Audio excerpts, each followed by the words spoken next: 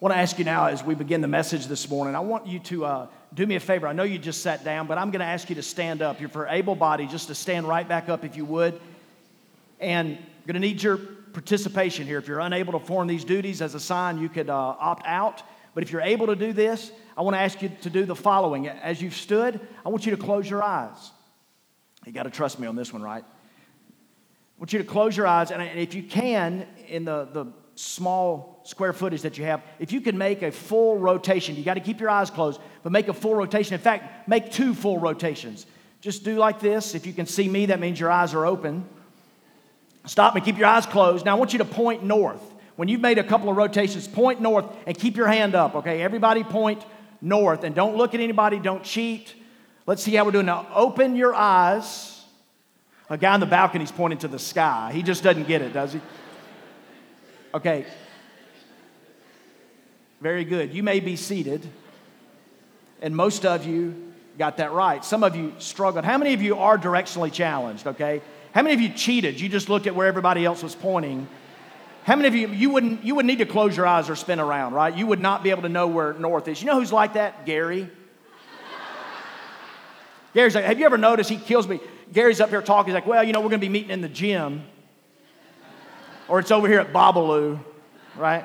Over on State Street. Y'all notice he does that? And with Gary, he's been one of my best friends for years now. And I used to always correct him. I would just say, no, it's right over there. And now I just kind of shake my head. But there's something in me. It's OCD something. But I don't verbally correct him. But when he points the wrong direction, I just go. And I don't break up his sentence because he gets in a groove, But I'm just like, it's over there. It's that way. But that is north. And a lot of us are directionally challenged, but all of us are looking for true north. I remember a Seinfeld episode years ago where George Costanza realizes that his human instincts are flawed, that he's directionally challenged. He just doesn't know the way to go. He doesn't know true north in his life. He's worried about his value systems. He's lost that mojo or never really knew if he had it. And he just thought, okay, I'm going to do opposite day. Some of your kids do that. It's just opposite day. Instead of tuna on toast, I'm going to have a rye or chicken on rye. Instead of being embarrassed that I'm middle-aged, unemployed, and live at home, I'm just going to walk up to this unattractive girl and tell her that I'm unemployed, middle-aged, and I live at home, right? He just did the opposite. But that's silly, but in Scripture, the Bible gives us a different way to live. The church has spent a lot of time, especially new churches. We've spent a lot of time, energy, and effort reading books and going to conferences. And the spiritual leaders of churches talk about being relevant. We got to be relevant. We got to be cool. And we got to be hip.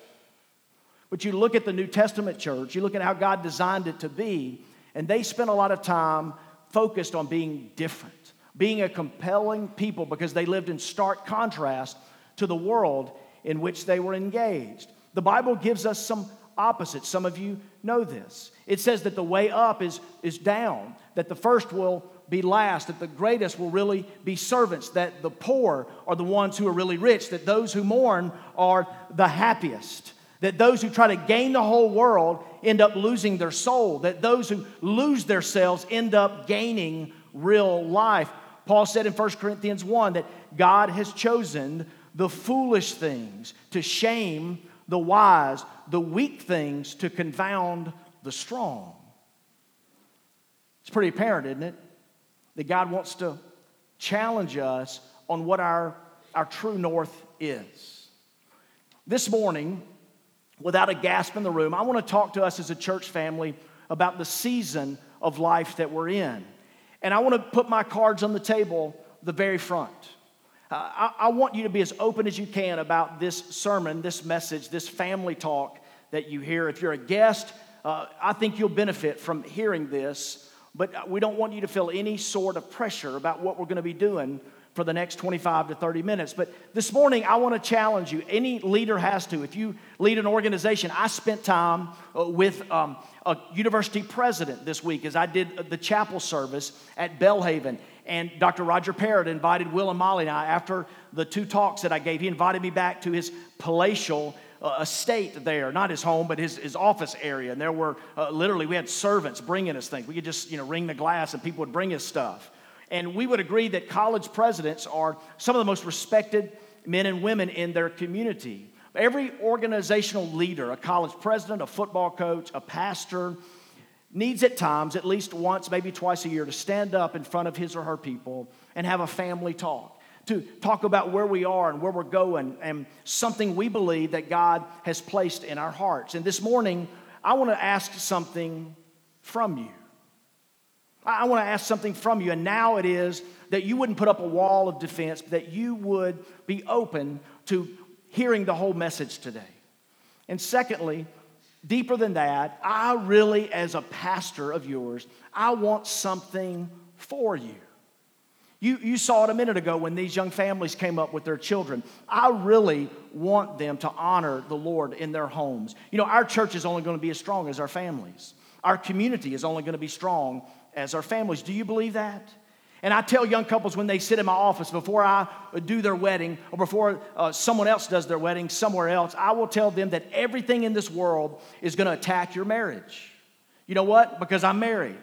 I've been married a long time, and everything in this world has attacked my marriage. My highs and my lows, the successes I've had, the strains, the times of discouragement, everything has attacked my marriage. I really want something for these young families. And as we talk today about resources, about finances, about our money, I really want something for you.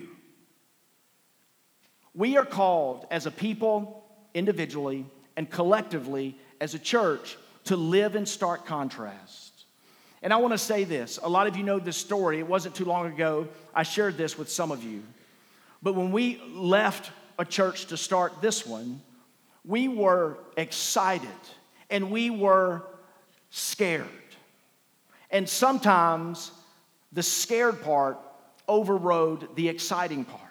And one of the chief questions we had is, would God provide for our church? I believe, do you, that where God guides, He provides. And the real question I had is God going to provide for me and my family? Those 3 kids of mine, they're stubborn creatures. They want 3 square meals a day. Sometimes they want shoes and backpacks and braces and things like that, right? But I wondered, is God going to be able, will He provide for me? Susan, my wife, went to the post office one day when Fondren Church was just a rumor. We were just beginning to set up our 501(c) to be an officially have tax deduction status, to be a legal organization. And when Susan was there at the post office dropping something off, someone said, "Are you Susan Green?" We get that a lot. There's a lot of death threats on our lives. We're very polarizing figures. But she said, this lady that worked at the post office said, Are you guys starting that church? And how's it going? She said, it hadn't even started yet. She said, wait here. And my wife was left to wait at the Fondren sidewalk over there in front of this post office for probably about 5 minutes. And this woman who works at the post office came back and had a check written for $1,000 to Fondren Church. When we worshiped over in Dooling Hall, we didn't know what we were doing, but one night we just passed the plate. And when we passed the plate, God just opened up the heavens. And some people who shared this vision, who wanted to see a life-giving church in Fondren take place, they opened up their wallets. Some of those people are in this very room. And we were blown away because I believe where God guides, I believe that He provides. And we have seen that time and time again. And it's gone so well. I want you to hear this. Our giving is so good. Our church is so financially healthy right now that I've never been under compulsion to ask anybody to really give. How good is that? Isn't that great? I mean, don't you want to just clap for God? I do. Maybe I'm the only one, but I just want to clap for God. And Gary and I and some other leaders, we thought, man, it's going so well, don't ever talk about money. And in 3.5 years, I've only talked about money a couple of times. And can I tell you, I've sinned in doing that. Because money is beating us up. And we're not going to be the church that God has intended us to be unless we talk about this more. Somebody may be out there right now saying, all right, preacher, come on, don't talk about money. Just preach the Bible.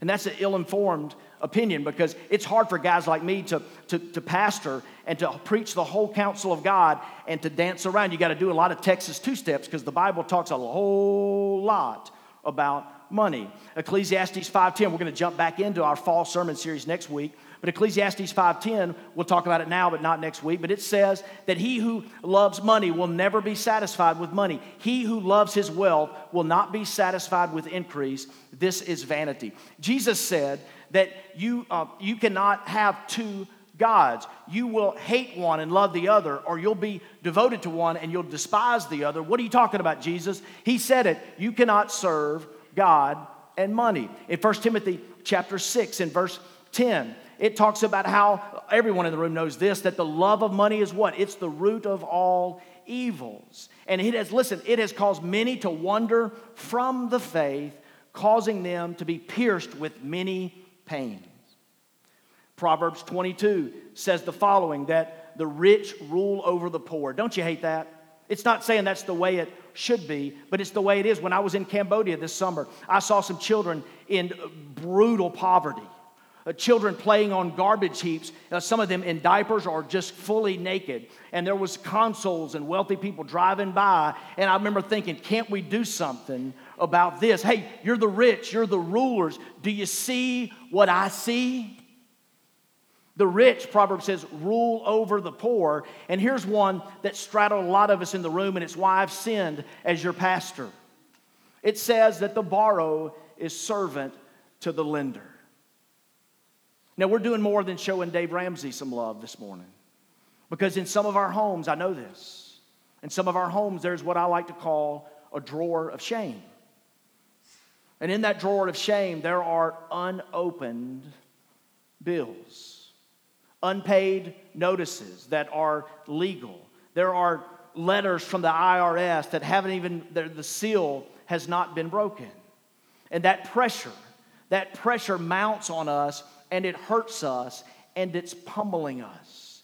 And when Paul said, my God shall supply all of your needs, I think there's a call to us to reconsider what it means to be a believer and what it means to be a church today. This drawer of shame is a heavy weight on some of us. So let me just say this for the balance of time that we have. When a pastor stands up and talks about money, there are a couple of things going on. The first is the creepy factor. Do you know what I'm talking about? Just shake your head if you know where I'm going to go for the next minute or two. There's the creepy factor. There's the reality of he's talking about missions and talking about money, and he's got on a gold watch, and he's got expensive things, and he's got a vacation home, and he makes a whole lot more money than most everybody else in the room. I want to tell you this morning that I'm not wealthy. My salary is good, and our church comes around us and takes care of our families, and we have many good things. I am a blessed man, and when you see us, I think you'll know that. But Susan drives a car that's about 8 years old. When she goes through school zone, it backfires, right? It just makes a shot, and kids run. I've got a truck that's a year from being paid off. We only have one home. And when we talk about money, here's what I want to do. It's one of the reasons that we hired an executive pastor, Jeff Hightower. If you know Jeff, you know that he's got a heart for the poor. He's got a heart for the poor, the orphans, and the widows. And he wants our church to be as generous as it can be. And Jeff is leading our church. I've asked him as your pastor, I want our hands to be clean. I want our church to have integrity, transparency, and generosity. And I'm doing the best I can to remove the creep factor from the room right now. And I want to tell you, I praise God when I say this, but Jeff Hightower, as he's doing budget for the upcoming year in 2015, he is saying to our elders and to us, he is saying, I cannot believe how generous Fondren Church has been. In this first few years, we have given away so much money, and we have come to help so many people in time of need. Now, when it comes to money, there's two kinds of people in the world. Which one are you? There are savers and there are spenders. And inevitably, these people find each other and they get married. You can feel me now, right? You know what I'm saying? There's a story of a man and a woman, and they're trying hard. They're living on a budget. They're shopping at Walmart, and they're pushing a cart down the aisle. And the man sees a big carton of Budweiser, and a big case. I got to get my alcohol terminology right. And he picks up this big case of Budweiser, and he plops it in the shopping cart. And the woman, his wife, says, "What are you doing?" Says, my case of Bud. She goes, how much is that? He said, it's $10. She says, that's not in the budget. Put it back. He picks it up and he puts it back. A little while later, they're going down another aisle, and she takes a little jar of face cream and sets it in the cart. He says, what's that? She says, well, it costs $20, and it's my face cream. It makes me look beautiful. He said, so does that case of Budweiser.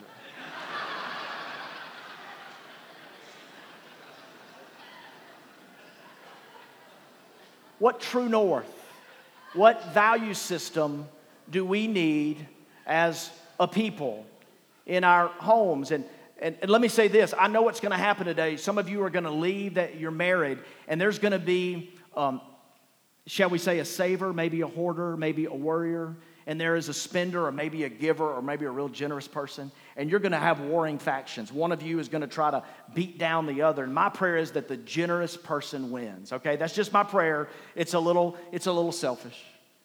I want us this morning to look at 2 Corinthians chapter 9, verses 6 through 15. And there's this beautiful passage that Paul gives us, and I'll tell you what, take the passage down first. Oh, you can leave it up. Just listen to me as you... Now take it down, because you're not going to listen to me. How about that? Just drop it, and then when we're ready for it, we'll put it back up. But let me give you some background here regarding the place. Just across the Aegean Sea from the city of Ephesus is the city of Corinth. It had been destroyed about a century earlier by the Roman Empire. It was like a phoenix, as they say, rising from the ashes. It had twin harbors, which made it a very important strategic city for culture, for trade, for commerce. And they had a lot of building projects going on. There was a lot of construction as this city was making a comeback. Everybody was cheering for that. Don't you like to see something that's been brought low, that's been virtually destroyed, come back to life? And that's what was happening here. The key players that you need to know about is, of course, Paul from Tarsus. And there was a couple named Priscilla and Aquila from Italy, and then another man named Apollos from Egypt. 4 players, major players, who came to Corinth from 3 different continents. And in the midst of it, they charged their people. The church was gathered in homes, and they were coming to the temple. And I imagine, with my sanctified imagination, that some new temples, some new churches were being built to honor the Lord. Probably some really beautiful churches. But they were writing the people there in Corinth, and they were challenging those followers, those early followers of Jesus, to do what? To be generous and to give to those. There was famine in the land. There was in Judea, there was some scarcity that other believers knew in a different part. And Paul and Apollos, Priscilla and Aquila were living sacrificially. They were leading, and they were asking other people to enjoy good things that God gives, but to sacrifice and to give. Why? So that suffering would be alleviated and that the church would be united.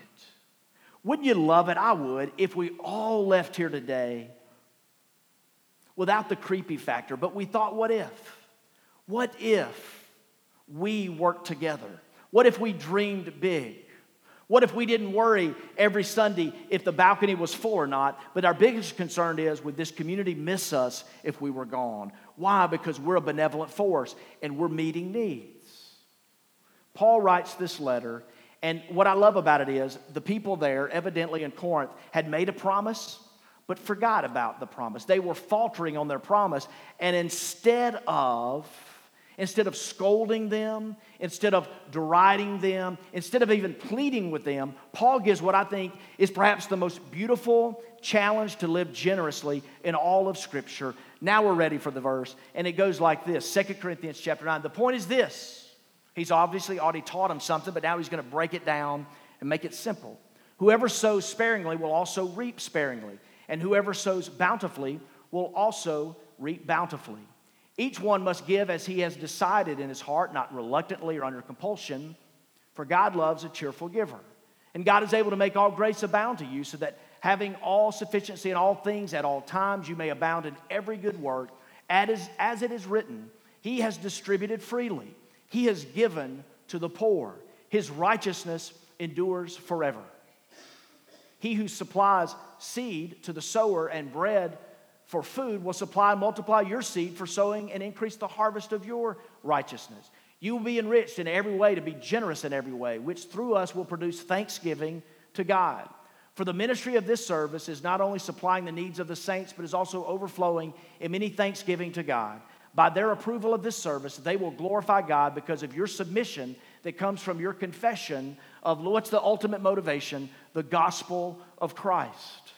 And the generosity of your contribution for them and for all others while they long for you and pray for you because of the surpassing grace of God upon you. The last part, thanks be to God for his inexpressible gift. And let me ask you, don't you love generosity? I know of a couple of middle school guys, 3 of them actually, who for a season are fasting. They're denying themselves Starbucks, smoothies, juices, sodas, bottled water. They're only drinking tap water. And all the money that they're saving is going to Living Waters International. How cool is that? And they've even added to that. Every time they use water, if they get a shower or flush a toilet or wash their hands, they pray a prayer of thanksgiving to God, thanking God for what they have and the clean water they have and all the blessings. If you're a parent of a middle school boy and he takes a shower, you too pray a prayer of thanksgiving, right? I know someone in our church who wants to be anonymous. And this person has a relationship with a chaplain of a local jail. And they get informed when someone, this breaks my heart and scares me a little bit. But this person, they get informed from the prison when someone is being released from jail and they don't have a ride. And this person will drive to that jail and they'll pick them up, and they have at least a 1-week commitment to this person, and they'll let them get in their car and they'll take that person. Now that saddens me, does it you, to think that we are releasing people and there are some people that are being released? Don't you think there'd be people waiting on them, or that we'd have a system in place? But evidently we don't, okay? Evidently we don't, y'all. Evidently there's holes all around us. Evidently there's hurt in our city, and there's brokenness and there's sin, and it's getting the best of people. And evidently sometimes in our comfort and convenience we can turn away. But I know someone in our church, I can't tell you who it is, but they go to the jail repeatedly and they give someone a ride. And you know what that does? They sacrifice time and money. They pull away from their family. You know what? A couple of weeks ago this person missed a church activity and I almost judged them for it. There's a young couple in our church. They're providing a child with a home. They're a loving couple. They're a generous couple. A couple of weeks ago, as we were made aware that they've got a real financial need, my brother down here on the front row called me when I was in Texas at a conference, and he said, let me tell you a need that somebody has in our life, and I think we ought to do something. He brought it up at our elders meeting on Monday night, right there in my office, north. And let me tell you what I love. We found out what the financial need was, or at least part of it. $5,000. And my brother said, what are y'all thinking? Should we do this? And every man around the room, just cheerfully, not under compulsion, not reluctantly. There was no reluctance in the room. Nobody fought. Nobody said anything. Nobody said anything negative. Everybody just smiled and nodded their head and said, I think we ought to do $5,000. Generous couple, faithful couple, loving a child. And I just want to be a part of a church that does that and that can do that. Would you hear me again? There was no fighting. There was no committee on top of a committee on top of a committee. Now, there are checks and balances because we want to have integrity and transparency, but we want to be a people of generosity where we can go to a need and meet that need. And guess what? There is great joy when that is done. Amen? You're scared I'm asking you for money. You're really scared now. There's a creepy factor. It's coming into play, isn't it? But it just makes me proud when we can see that. I just want to round toward home plate by saying a few things. Preachers do this. I don't do it often to you, but I'm going to give you some P's, and the first is the principle that Paul gives us here. And here's the principle. Would you say it with me, church? Read it alone by yourself for a second, and then we're going to say it together. You need to practice, okay? You got it? You ready to say it with some meaning? If you agree, or you're thinking about agreeing, say it with me. The seed you keep is all you have. The seed you sow, God multiplies. I forgot to bring up my visual aid. I went shopping this morning at Whole Foods. It's going to be a little awkward. Here I come. I'm coming back. We could see money this way. We could see our resources like this. Money in a wallet. And here's what I know. When I just see my money as money in a wallet, I see it as mine. And the less I have in here, the more I give away, rather, the less I have. But Paul, borrowing from the early writers of Scripture and from Jesus himself, and we do own a vacuum cleaner, he said, see it this way. See it not as money in a wallet, not as your own, but as seed that gets sown. And what does this principle say from Paul? The seed that you keep, say it, it's all you have. Say that next part, whether you believe it or not, maybe you will. The seed you sow, God multiplies. And we believe that is true. I would hit the front row with their guests. There's Trey and Melanie. They just Charles. The seed you sow, the seed you keep, it's yours. It's all you have, but the seed you sow, it multiplies. Now, we believe that. You believe that about friendship. If you invest in a friendship and it's just sort of like a shot glass, that's all you give in that friendship, just a shot glass, you don't get much in return, do you? But if it's a big case, a big bucket, then something good is bound to happen. Why? Because you're investing in that friendship. I saw someone this week. I had not invested in that friendship in a long time. I've been kind of silent. No conflict. I wasn't trying to avoid him. We shared some special moments. Hadn't talked in a while. He hadn't initiated with me. I haven't initiated with him. But it felt a little cold, right? Because I had not sowed seed. I had not invested in that friendship. Marriage is the same way. I know somebody, they're out of state, so we're not talking about any other room, but they're twins. They're adult, grown twins. And one of their marriages is ending. The other one, I think, and marriage is always a private matter, but one marriage is doing really well. Guess whose marriage is doing really well? The one where two people are sowing seeds and investing in that relationship. We get it with friendship. We get it with marriage, but why do we have such trouble with money? I know why. And when I say it, you know why. Not giving is not about greed for most of us. It's about fear. It's about fear. And I'm going to turn the table on some of you. There's a chance some of you are going to walk away and you're going to make it about me. And I don't think it should be today. I'm talking, I believe, to our church family about something really important in front of us, but it's not about me. But this fear, this principle is this. We get it in friendship, we get it in marriage, we get it in all other investments, but we don't get it. And here it is. It's counterintuitive. It doesn't seem like it's true north, okay? But God is telling us this. There's math. There's addition, subtraction, multiplication, and division. There is, Melinda Gann should teach this part of the sermon. But there is advanced math. Calculus, algebra, trigonometry. But then, y'all, there is supernatural math. Will you hear me on this one? There's supernatural math. And that is different. That is God's math, where He sets a precedent early on to say, you ready for this? Live on 90 and give 10. Minimum. I didn't say that. All right? Not me. Another creepy factor is this guy didn't practice what he preaches, do we? We always have. Give. And so when it comes to this, I want to give you some practices that flow from the principle. And the first practice from this principle is planned generosity. You notice the first verse, it talks about in his heart. In his heart. There's something there that says, hey, I am going to make sure we get this done. Some of you did not miss a ball game yesterday at 2:30 on CBS with your favorite two guys, Gary and Vern.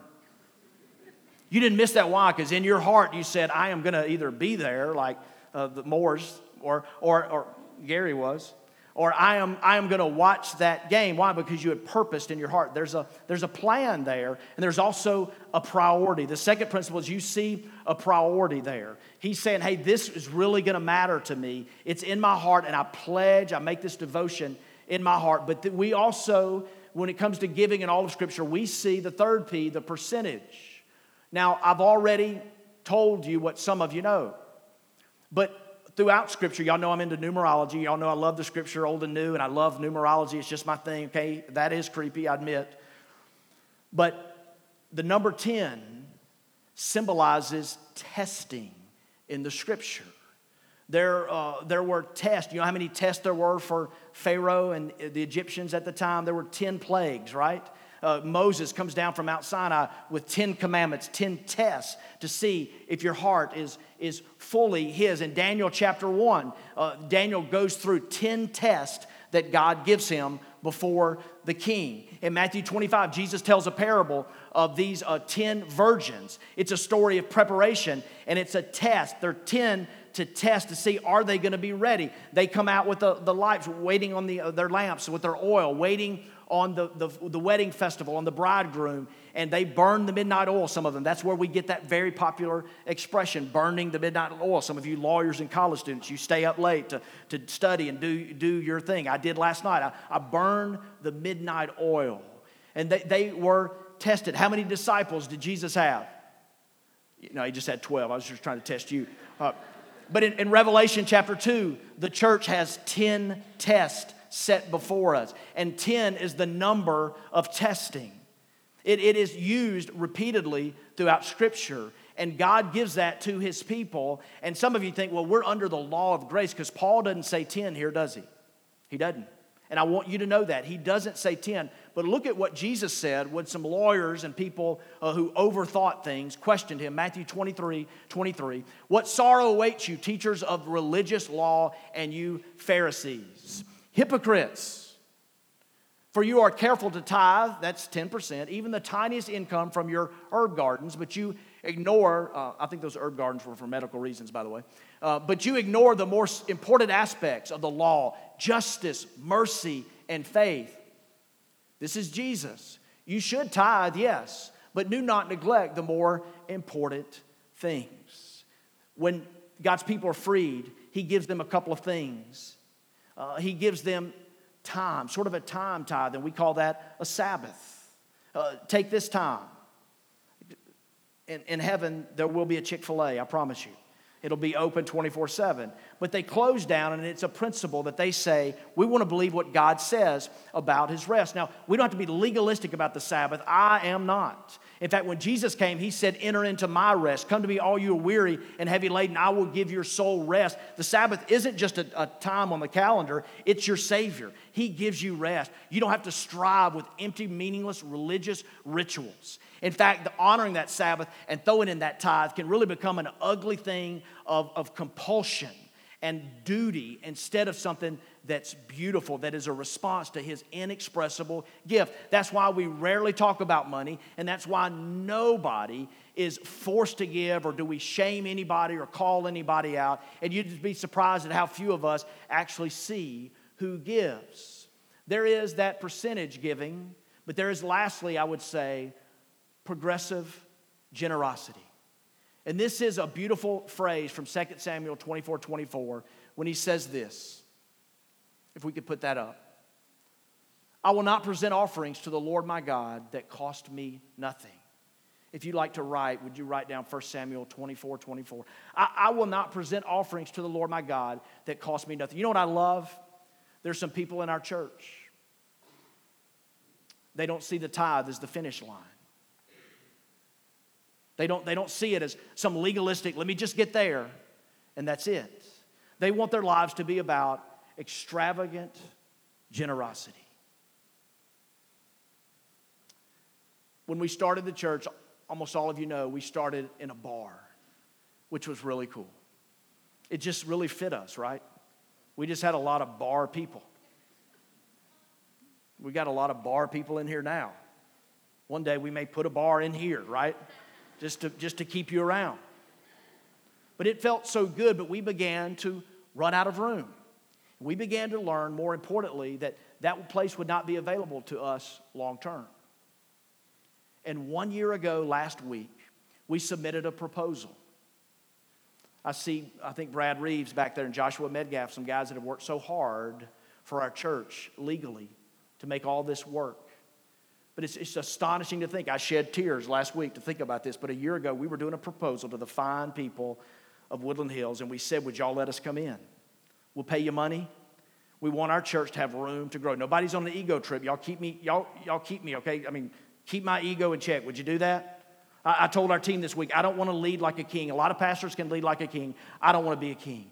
I want the hierarchy to be flat. I want the table to be round. I want some good, godly people to call me out and speak into me. And you know what you want from me? You want me to teach the Bible. You don't want me to talk about money a lot, right? We're going to get past this today, okay? It's going to hurt a few more minutes, and then we're moving on. We won't do it for about another year. But you want me to teach the Bible, and you want me to dream. But of my dreams, you want to take about 5% of what I dream and apply it, right? Because that's the kind of guy I am. And our church is going to be healthy if we do that. But you know, healthy things grow. Do you believe that? Staying with the agriculture thing. Healthy things grow. And we wanted room to grow. We wanted room to many people who want to worship, even on a rainy day like this, can come here and worship our Savior. And we wanted our church to spill over. I say it all the time. I've said it a couple times already this morning. We want to be a benevolent force. Some of us are reading the book When Helping Hurts because we want greater discernment so that we won't be a church that just throws money to people, but that we can help people. In our church, I want you to know this. We take what we challenge you to give, that test, and we double that as a church. More than 20% of our budget goes to missions. And if you give to this church, I want to say thank you. And if you've never been a giver, I want to challenge you to think about it. God's math is different. And although I'm a pastor that's well paid and provided for, when bills come in, when kids have needs, when money needs to go out, I am tempted to not give what God has called us to give. And sometimes it hurts. I have many nice things at my house. There's a door in our master bedroom that's broken. Its glass is broken, just shattered a little bit. It's been broken for about 2 years. And I keep thinking, I'm going to fix that door, but there always comes money. There's always something else that I put that money toward. I'm like you.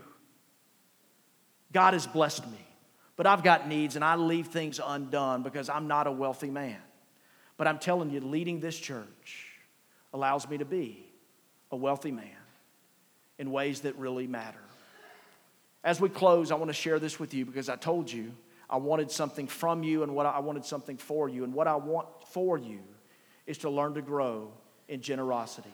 No begging, no pleading, no scolding, no demanding. You haven't heard it from me today. But I know along with the creepy factor is the embarrassment factor. And it's very real for a lot of you.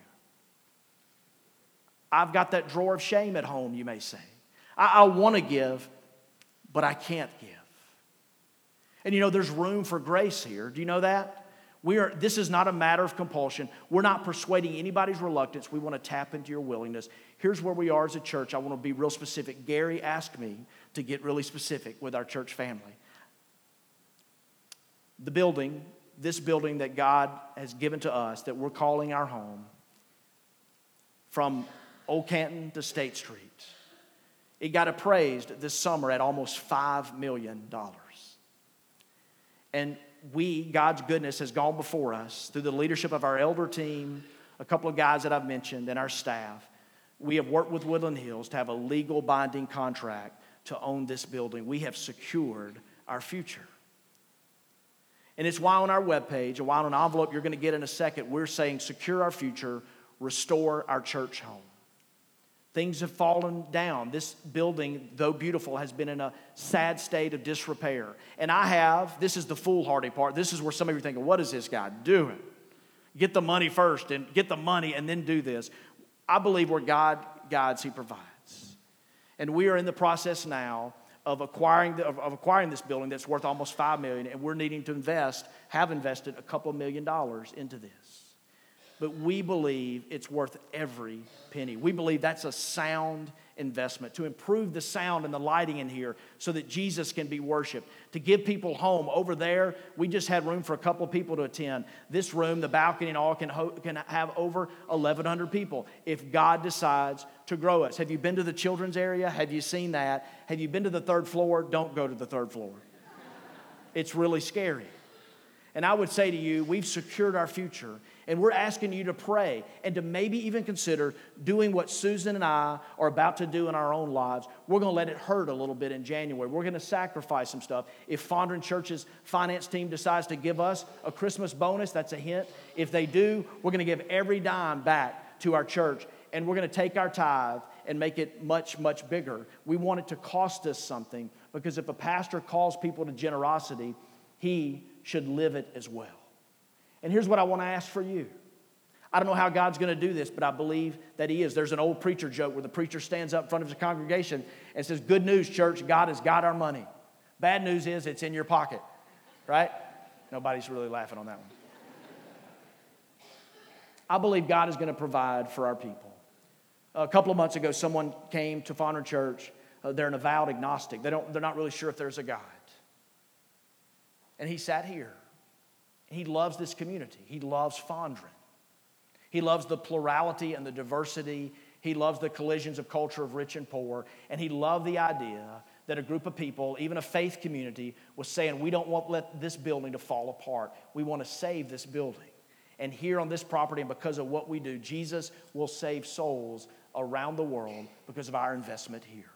And we don't see this as an investment where we turn insular and make it all about us. We believe this church, as we share relationship with Woodland Hills, we will help their church exist even longer. And that through the ministries of the Red Door and other ministries that we have, we will impact people. And this building, in all of its 66,000 square feet, will represent collaborative, faith-based relationships where God is honored. This morning, I want to ask you, if you're a guest, you can check out.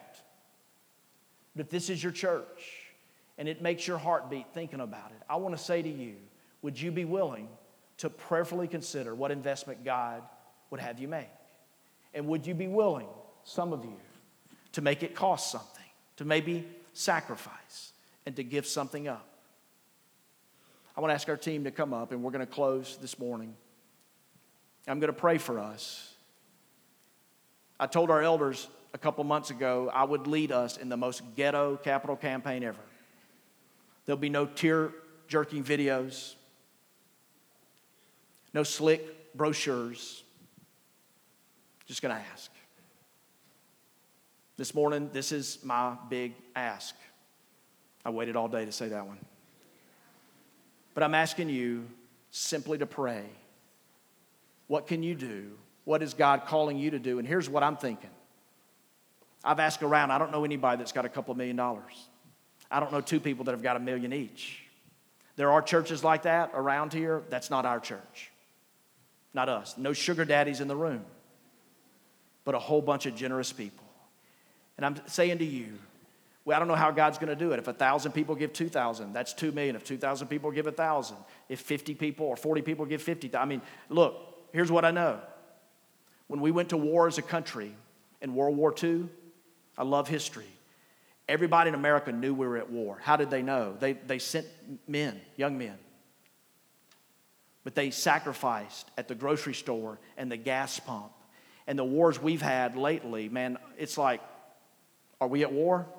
Let me tune in to CNN Wolf Blitzer and see what's going on. But I'm not really making any sacrifices. And what I love is that as a church family, we can come around and just see what God can do as we think about collectively giving sacrificially. There won't be one or two people making this happen, but what happens if all of us, all that are willing, all that want to, no one's having their reluctance persuaded? I'm not that guy. Let me pray for us. God, I pray a prayer of thanksgiving. That Paul gives us, not a scolding, not a demanding ask, but what he gives us is a call to the gospel, and that people who have been given this beautiful, inexpressible gift will turn that into a life lived differently. And Lord, I desire for this church not to be bloated and bureaucratic and all about fancy buildings,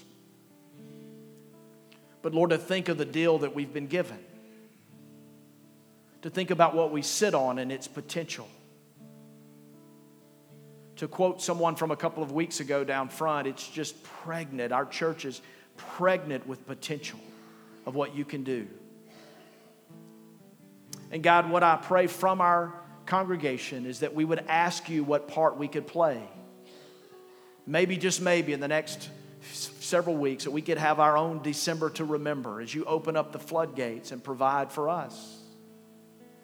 As we bring repair to this building, as we give children a place to run and play and be taught the gospel, as we partner with some organizations here to mentor children in West Fondren and to bless families and minister to single moms. God, I pray that you would be glorified, and that in 2015 I can stand here and talk again about how you, as you guide, you provide.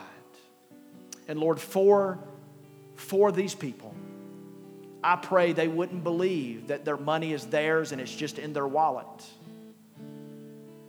But all that you've given us is seed that we sow. And it can make a difference. And just as a farmer throws seed into the ground and he has a sinking feeling as it disappears into the soil, so as we give, there's a sinking feeling of, God, will you provide for us? Because we've given, because we've been generous, we now have less. And what is true of the laws of agriculture and the earth is true in our very own lives. When we hold on to something, that's all that we have. But when we give, God, you multiply it. And I pray that for Fondren Church. In you we pray. Amen.